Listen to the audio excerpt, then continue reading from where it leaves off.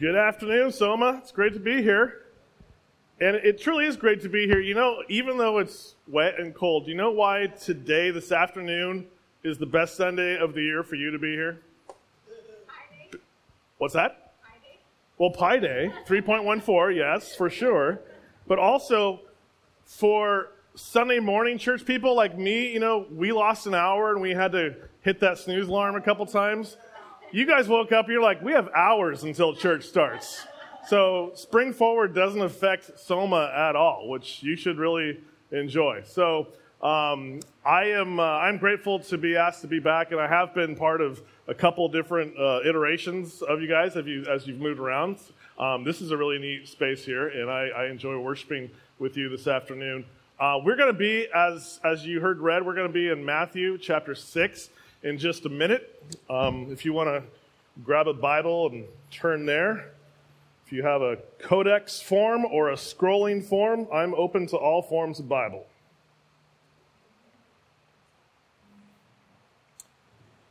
You know, if you've paid attention even in a minimal way to the news this week, you've heard probably several times that we passed a milestone as a nation in terms of this whole year of the pandemic. We have gone through one whole year, depending on where you are, but certainly in California, it's been a year officially since things have sort of shut down and businesses shut down and our access to things, and school, of course, restaurants, movie theaters, gyms, all those things that were part of the rhythms of our life were taken away. And it's been a year since we've been part of that. And now, God willing, things are slowly maybe beginning to change, and we're hopeful for that.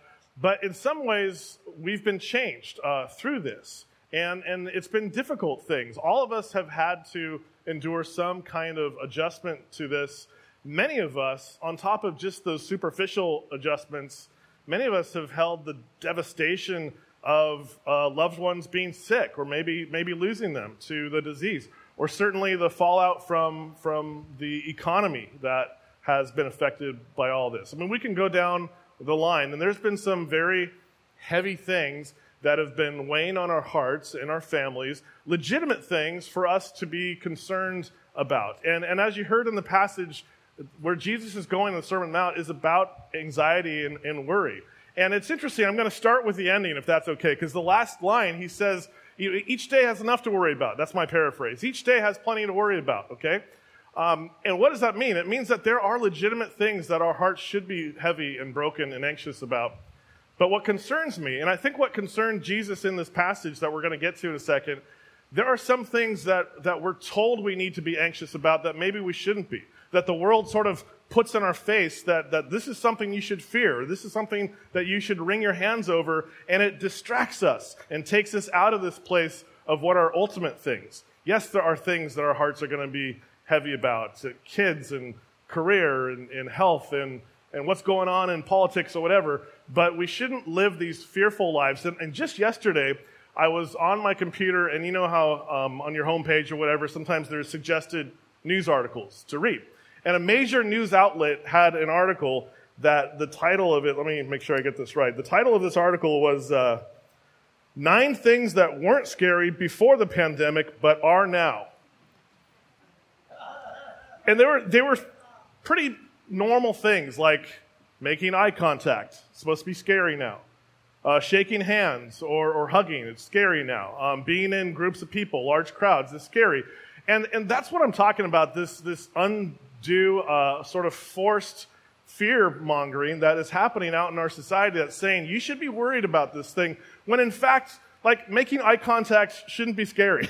Regardless of what's going on with the pandemic. Shaking hands and hugging and physical contact, we should be thoughtful about, for sure. We shouldn't be scared of it.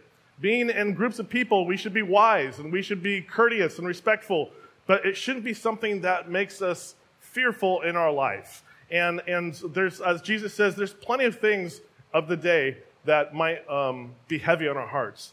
But let's not let fear, worry, anxiety rule our lives, become our kingdom. And this is what the Sermon on the Mount is about. It's about where our kingdom is, where we are invested, what throne we bow down before. So let's get into it, and let's go back to the Sermon on the Mount where you've been in several weeks, the last several weeks as I understand it. what it means to be a citizen in the kingdom of God. This is really Jesus' great statement on who he is and who God is and who we are and how we are to interact with that. The Magna Carta, if you want, of the kingdom of Jesus Christ that he came to inaugurate. And it's here we have the Sermon on the Mount. So before we even get to our passage, just a little thought, experiment. Why the Mount? Why the Sermon on the Mount, and why not the sermon in the tabernacle or the sermon of the temple or the sermon out in the wilderness? And our first song we sang this afternoon spoke to that. The mountains are the righteousness of God. In the ancient Middle East, mountains occupied a very important place. They were this foreboding, powerful place. And so all the ancient Middle Eastern cultures had this idea that their gods dwelled in these mountains. Way up in the north of the Holy Land in Mount Hermon, the Canaanites believed that's where their gods dwelled. And of course, down way in the south, on Mount Sinai, that's where Yahweh reveals himself to Moses. That's where God will eventually give the law to Moses. And really, that's the birthplace, in a lot of ways, of the people of Israel. The nation of Israel was at that mountain. The prophet Ezekiel will even describe Eden as a mountain garden. And then, of course, Jesus comes, and in the Gospel of Mark, he calls his disciples and officially points them as apostles on a mountainside. Jerusalem built on a mountaintop, and Jesus will be crucified on a craggy little hill called Golgotha. And of course, here in Matthew and in the Gospel of Luke, the parallel passage, Jesus is saying, here's the most important thing I have to say about the kingdom of God, and I'm doing it on a mountain, because mountains are where God reveals his power and his purposes. So going in with that mindset, reminder of why this sermon is so important, the sermon of Jesus, it's because this is really where Jesus is going to say what God says with authority, and his plans and his purposes for the world is coming through me right now. And we can't undervalue the importance of the Sermon on the Mount. And then we get to this passage, this really practical, important passage.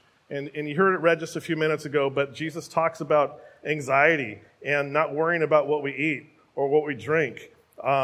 He says, look at the birds of the air. You look at the flowers in the garden, all these natural occurrences of things that God takes care of, and they don't worry one day about it. And likewise, we are supposed to have this same thought. He goes on about it for some time, and then he ends with this great declaration in Matthew 6:33, but seek first the kingdom of God and his righteousness, and all these things will be added to you as well.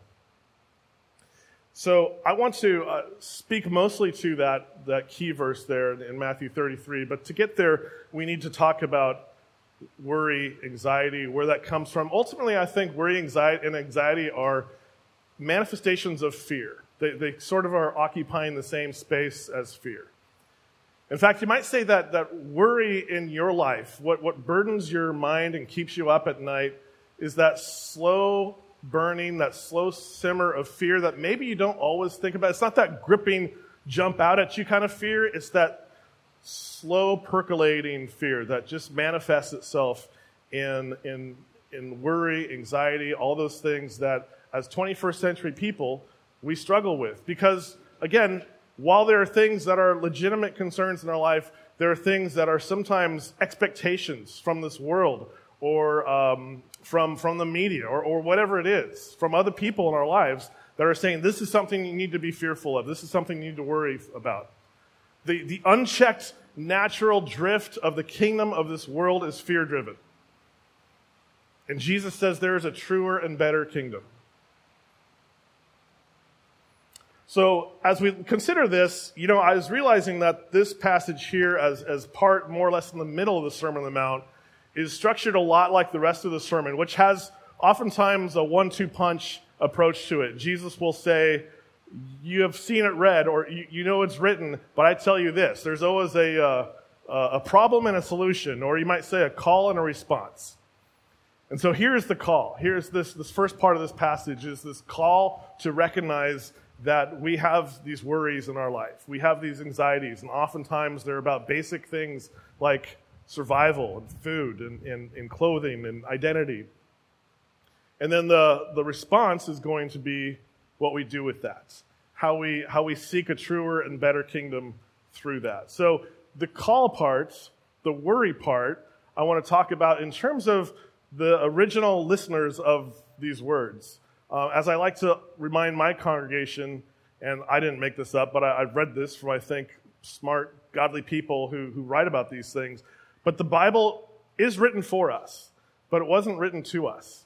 And by that, we should understand that it's important to understand what's going on in the life of those hearers and listeners, because when we understand them, we can better extrapolate from that how it is written for us. But the Sermon on the Mount was spoken to a large group of probably Jewish peasants, like mostly poor people. So what were they worried about at that time in their life? And I would say, as much as we worry about politics and social change and all those things, that was amplified for them because their whole world was demanded by their Roman occupation. They were a poor group of people living on a very hotly contested piece of geography. And once again, if you go through the history of the people of Israel, once again, they were conquered. Once again, their people were on the very edge of extinction. And once again, they had a heavy hand of an oppressor over them. And if you were a poor person in Israel, and most of them were, because there wasn't really a middle class, there was the aristocracy that sort of went along to get along with Rome, if that makes sense. And then there was the poor folks and the working class, and they didn't have a voice. They had enormous taxation. They didn't have any voice in how their people were run. And they had to worry about where their next meal would come from. Would their kids have jobs? Would their husband come home with a job or not, or with money to get them through the next season? I mean, those kind of basic survival things on top of the worry about just who we are as a people. Is God forgetting about us? Is God going to come through on his promises he made? God has been silent for hundreds of years now. And so those were the real worries of the Jewish people who were the audience of this sermon originally. And again, we can have legitimate concerns about health and the pandemic and the economy and our kids and politics and social issues. And just to know that there are some of those things that are real and legitimate, and some of those things that we take and we listen to the kingdom of this world, amplify that into this fear-driven life. And how to recognize the difference between those things is tough. And I can't imagine I can give you the specific answer to that in your life. I know that I worry about my kids. My kids are grown in their 20s, and there's not a day goes by I don't worry about them. But I don't want to be a fear-driven parent either. I want to be a faith-driven parent. And so how do we distinguish between those things? That's part of the nuance of this passage here. But, as Paul mentioned, I worked with college students at Stanford for a few years. And it was an interesting season of ministry and life, going from working with churches for so long and then working in a campus ministry. And I love those students. I got to learn a lot about them, but I realized that a lot of these, 18, 19-year-old kids, they worked so hard and stressed so much about getting into what would be their dream college, SATs and community service and their grades and, of course, the finances of it all. And then they get to Stanford or fill in whatever dream college or whatever special place fits in this formula. They get to that place, and their worries don't just suddenly melt away. If anything, they become amplified. And the students I worked with at Stanford were fine young men and women, but to a person, to each one of them, they all had some anxiety they were worried about. And for some, they navigated it pretty well, and for others, it became a real issue. And statistically, this is true of college students these days across the board. I think something like 1 in 6 college students have had some kind of professional diagnosis for anxiety, depression, something in that space of mental health. Because they're told you need to get the right class, you can't miss out on what these other students are doing. When you're a freshman, you need to be worried about what internship you're going to have next summer. You need to be thinking about what companies are going to be interested in you in 4 years. I mean, ridiculous things that an 18-year-old should not be worried about. And then they graduate, and again, the worries don't just magically melt away when you're no longer a college student. Now it just becomes amplified into the adult world, and the cycle continues because the kingdom of this world is fear-driven, and Jesus says there is a truer and a better way.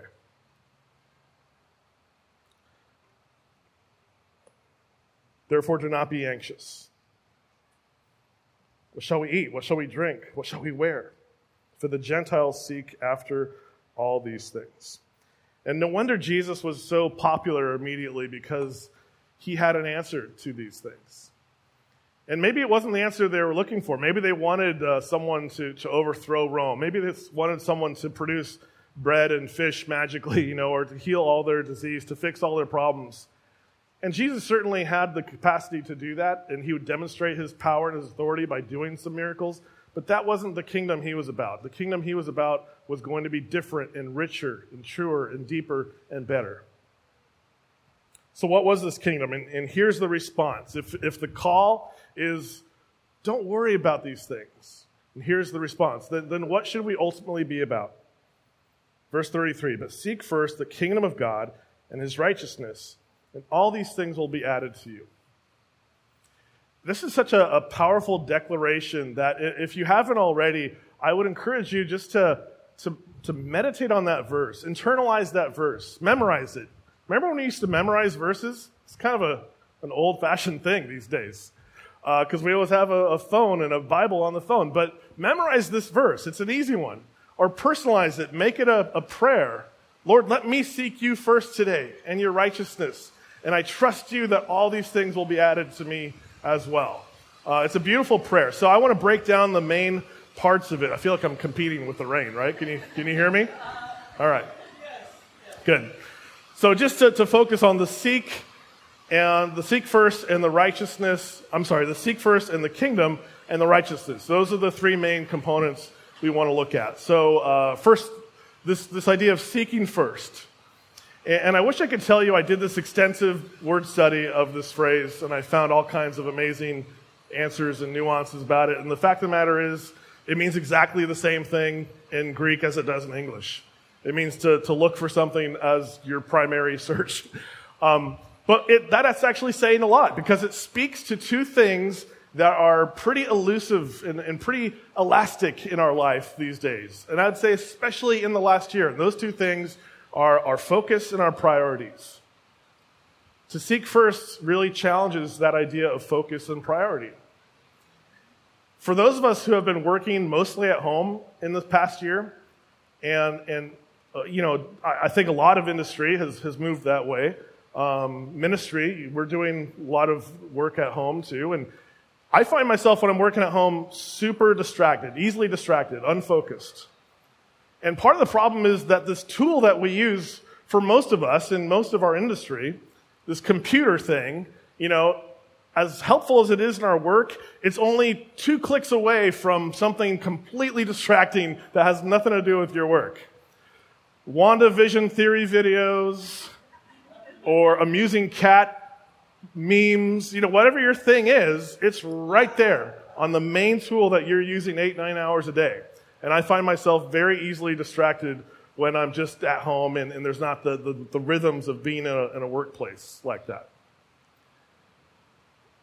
To seek first means we really have to guard ourselves against that which would distract us from ultimate things. And what's more ultimate than the pursuit of God? And that goes the same with priority. Priority is maybe even more of a tricky thing, because the priority question says, what are you ultimately about? What is the most important thing to you? And we answer that often with, what's the most important thing to me right now? And that last little phrase, right now, is hard because it changes all the time. Years ago, there was a book called The Tyranny of the Urgent. And that phrase, honestly, I didn't even read the book because that title was all I needed to really recalibrate and readjust, to remember that I can't suffer a slow death by a million urgent things. I need to really decide what is the true urgent thing. Jesus says, seek first the kingdom of God. Make it your focus Make it your priority. It's an active participation in what God is doing in your life. It's not passive. And honestly, church, sometimes we as Christians, and I would say as evangelicals, we struggle when we're told, okay, this is something you do to increase your capacity to grow in Christ, because we want to avoid language of doing something or works or merit. And I believe that wholeheartedly, that there's absolutely nothing I can do to win God's favor. I'm completely inadequate in that area. Jesus had to do that for me on the cross. And yet, now that I've been given freely this amazing gift of this restored relationship with God because of Jesus, I should make it a focus and a priority every day to seek after that, to work out my salvation, Paul says, or as Joshua says, to choose daily whom I'll serve. I mean, there's a lot of language in the Bible about making an intentional choice today to seek God. And that's what this passage is saying. It's a reminder, seek first. Okay, so seek first. The second main concept here is the kingdom. And the kingdom is such a big concept. It really is the topic of the Sermon on the Mount. I think you could make a case that it's the topic of the Bible, because in a very short form, and certainly you could spend a long time studying this, but in a very capsulated form, the kingdom of God is the outworking of God's purposes in the world. And there's all kinds of shape and color to it, because we know through the promises of Scripture that the kingdom of God in its fullness is still to come, but we also know that the kingdom of God was inaugurated by Jesus Christ. So there is something of the kingdom to be had right here and now. And just earlier in the same chapter, what does Jesus say in his prayer? Your kingdom come, and your will be done. Make the manifestation of your purposes, Lord, be true here on earth as it is in heaven. So that's really what kingdom means, and it began in the very first pages of the Bible. When we see this picture of a perfect garden scene with God in absolute fellowship with his creation, and the pinnacle of his creation, these image bearers of his creation, this man and woman, and the two of them in harmony with themselves and with creation, and they have holy work to do, and they have a holy mission to accomplish. And there is everything they could possibly need to accomplish this together in joy. I mean, that is perfection. That is the kingdom. Those are God's purposes. And so when we think of kingdom, we want to think, what's the earliest portrait we have of God expressing his perfect purposes? And it's in those opening pages in Genesis that, unfortunately, sin enters in and changes the whole trajectory of God's kingdom.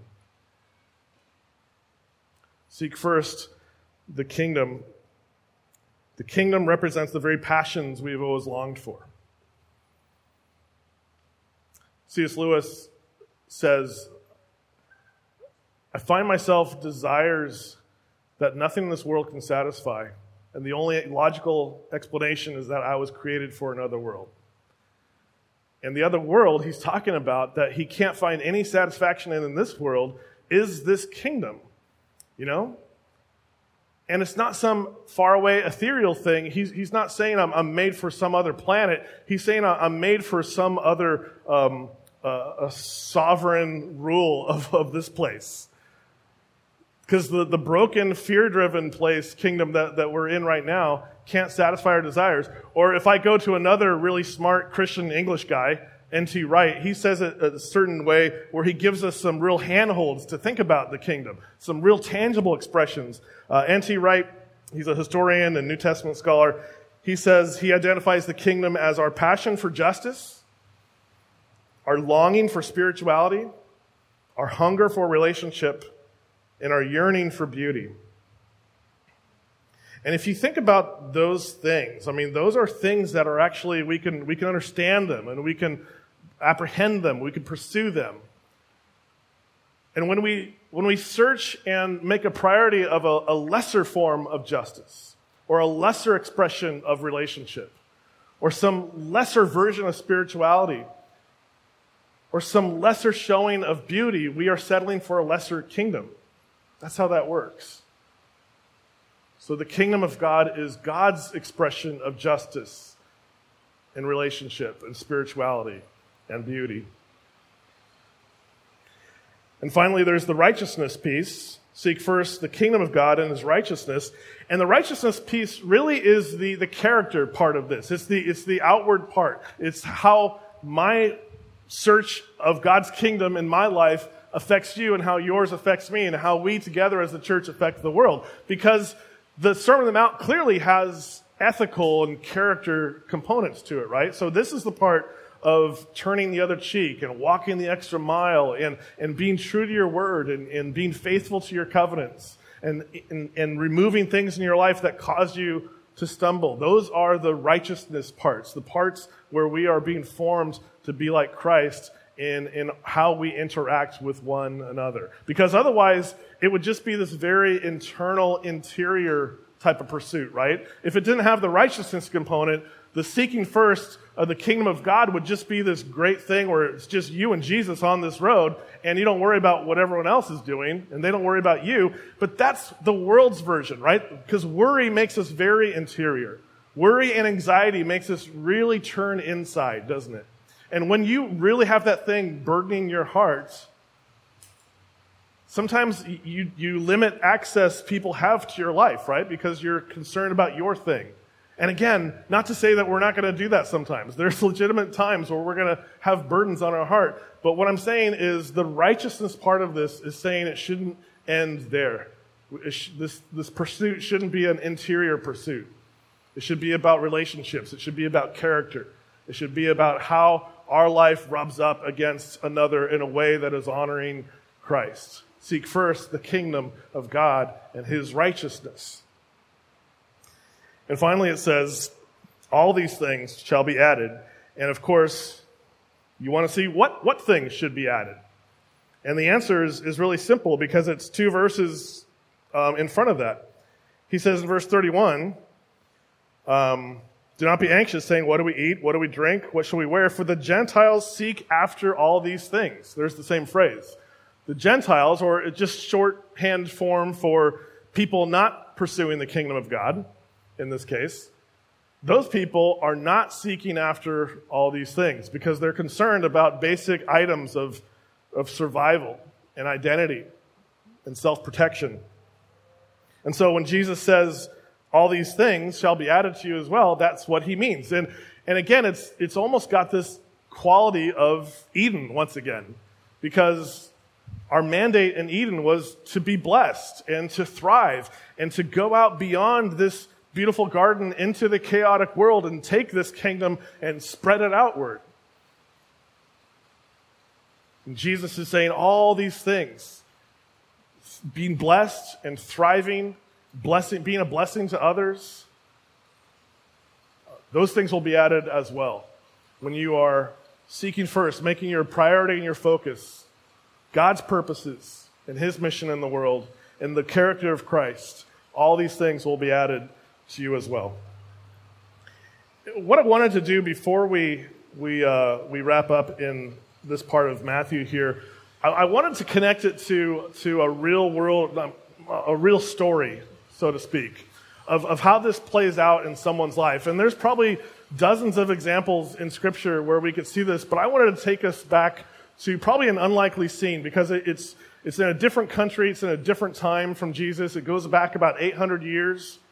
And this is during the time of the divided kingdom of Israel. So the later part of the Old Testament, the kingdom of Israel, of course, was split to a northern kingdom and a southern kingdom.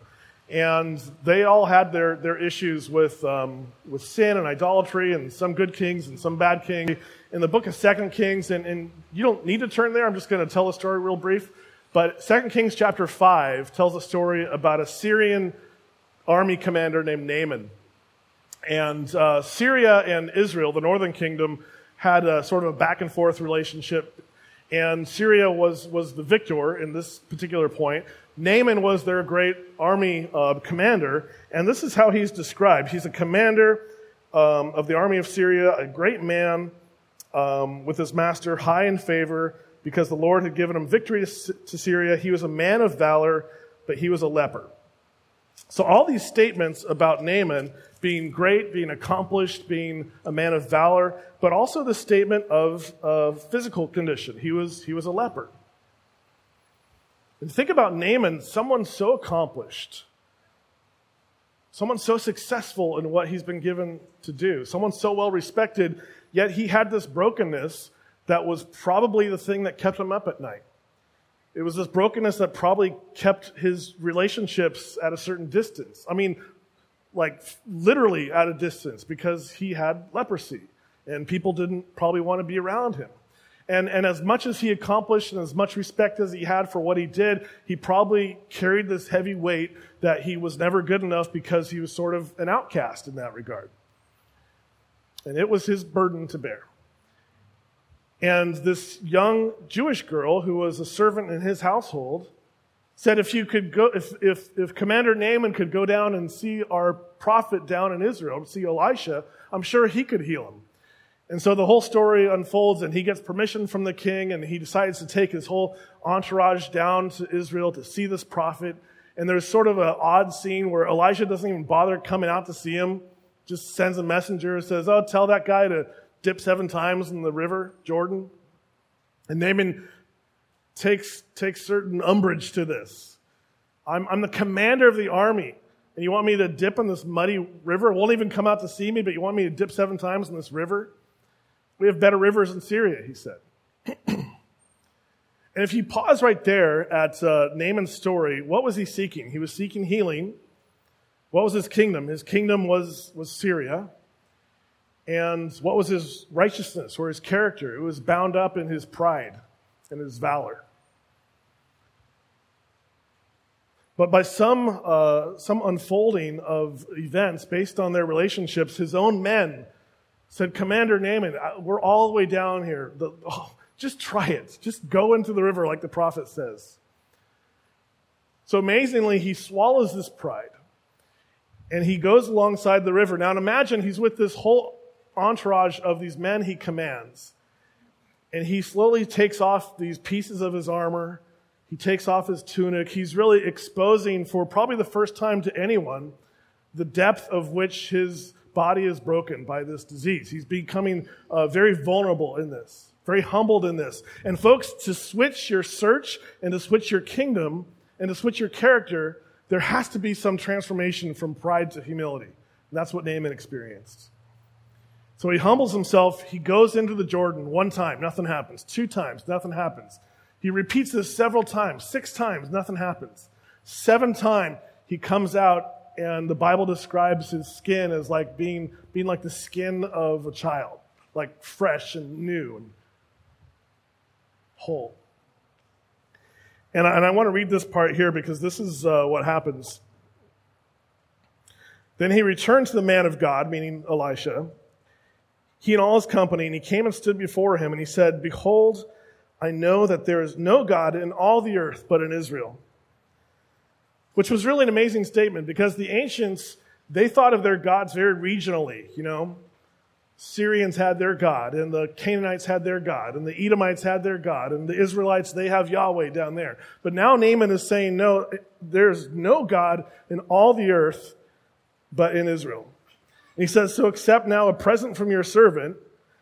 And Elisha said, as the Lord lives before whom I stand, I will receive none. Naaman wanted to give him a tip, basically. And Elisha said, no, that's not cool. And he urged him to take it, but he refused. Then Naaman said, if not, please let there be given to your servant 2 mules' load of earth, for from now on your servant will not offer burnt offering or sacrifice to any god but the Lord. In this manner may the Lord pardon your servant when my master goes into the house of Rimmon to worship there, leaning on my arm. And I bow myself in the house of Rimmon. When I bow myself in the house of Rimmon, the Lord pardon your servant in this matter. And Elijah said to him, go in peace.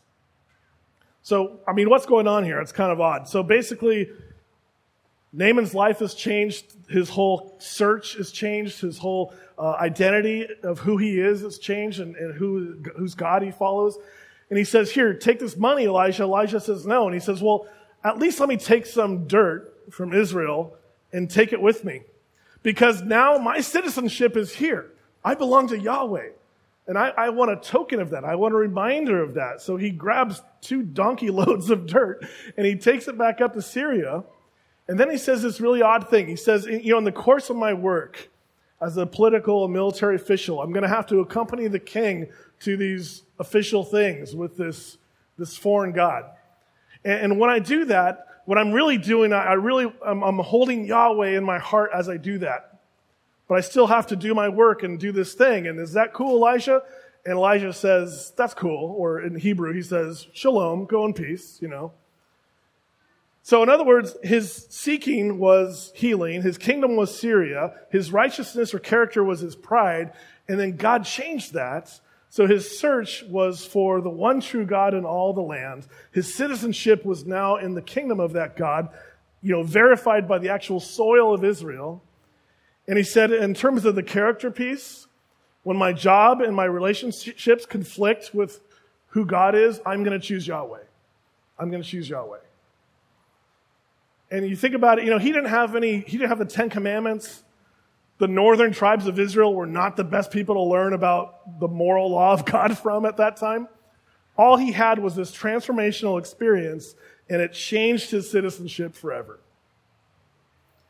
And the question for us post-COVID is, where is our citizenship going to be? Are we beholden to this fear-driven world? Or are we going to search for a truer and better kingdom?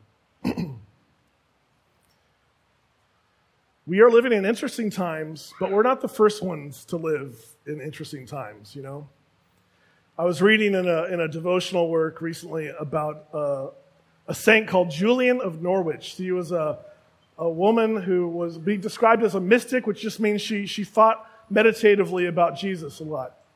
And she lived in England in the 14th century, in the middle of the Black Plague, when at least 50% of England's population was afflicted or dead because of the bubonic plague.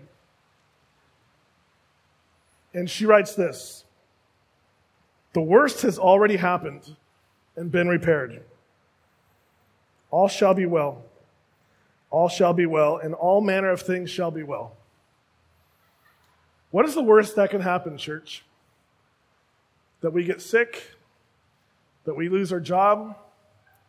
That our freedoms are imposed upon? Those are all bad things. But what's the worst thing that can happen? That we would be alienated from our Creator who loves us. That we'd be forever separated from God. And that has already happened and been repaired at the cross. Amen. All shall be well. All shall be well. All manner of things shall be well. The world says you got to live in fear because the next bad thing is just around the corner. And Jesus says, fear not. Because of me, because of a truer and better kingdom, all manner of things shall be well. Can I pray for you this afternoon? Lord God, we are so grateful for your words in this sermon and how they reach across 2,000 years into our lives, and how Naaman's story reaches across almost 3,000 years into our life. And Lord, I want to every day choose to serve your kingdom. And for my brothers and sisters here this afternoon, I want them every day to choose justice instead of some lesser form of it. To choose authentic relationships instead of some toxic lesser form of it. To choose true spirituality with you instead of something less. And to add to beauty in this world and not to be affected by ugliness. Lord, let us know you. Let our prayer be that your kingdom come on earth as it is in heaven. And let us know that in you and because of the cross, all shall be well. All shall be well. All manner of things shall be well. And it's in Jesus' name we pray. Amen.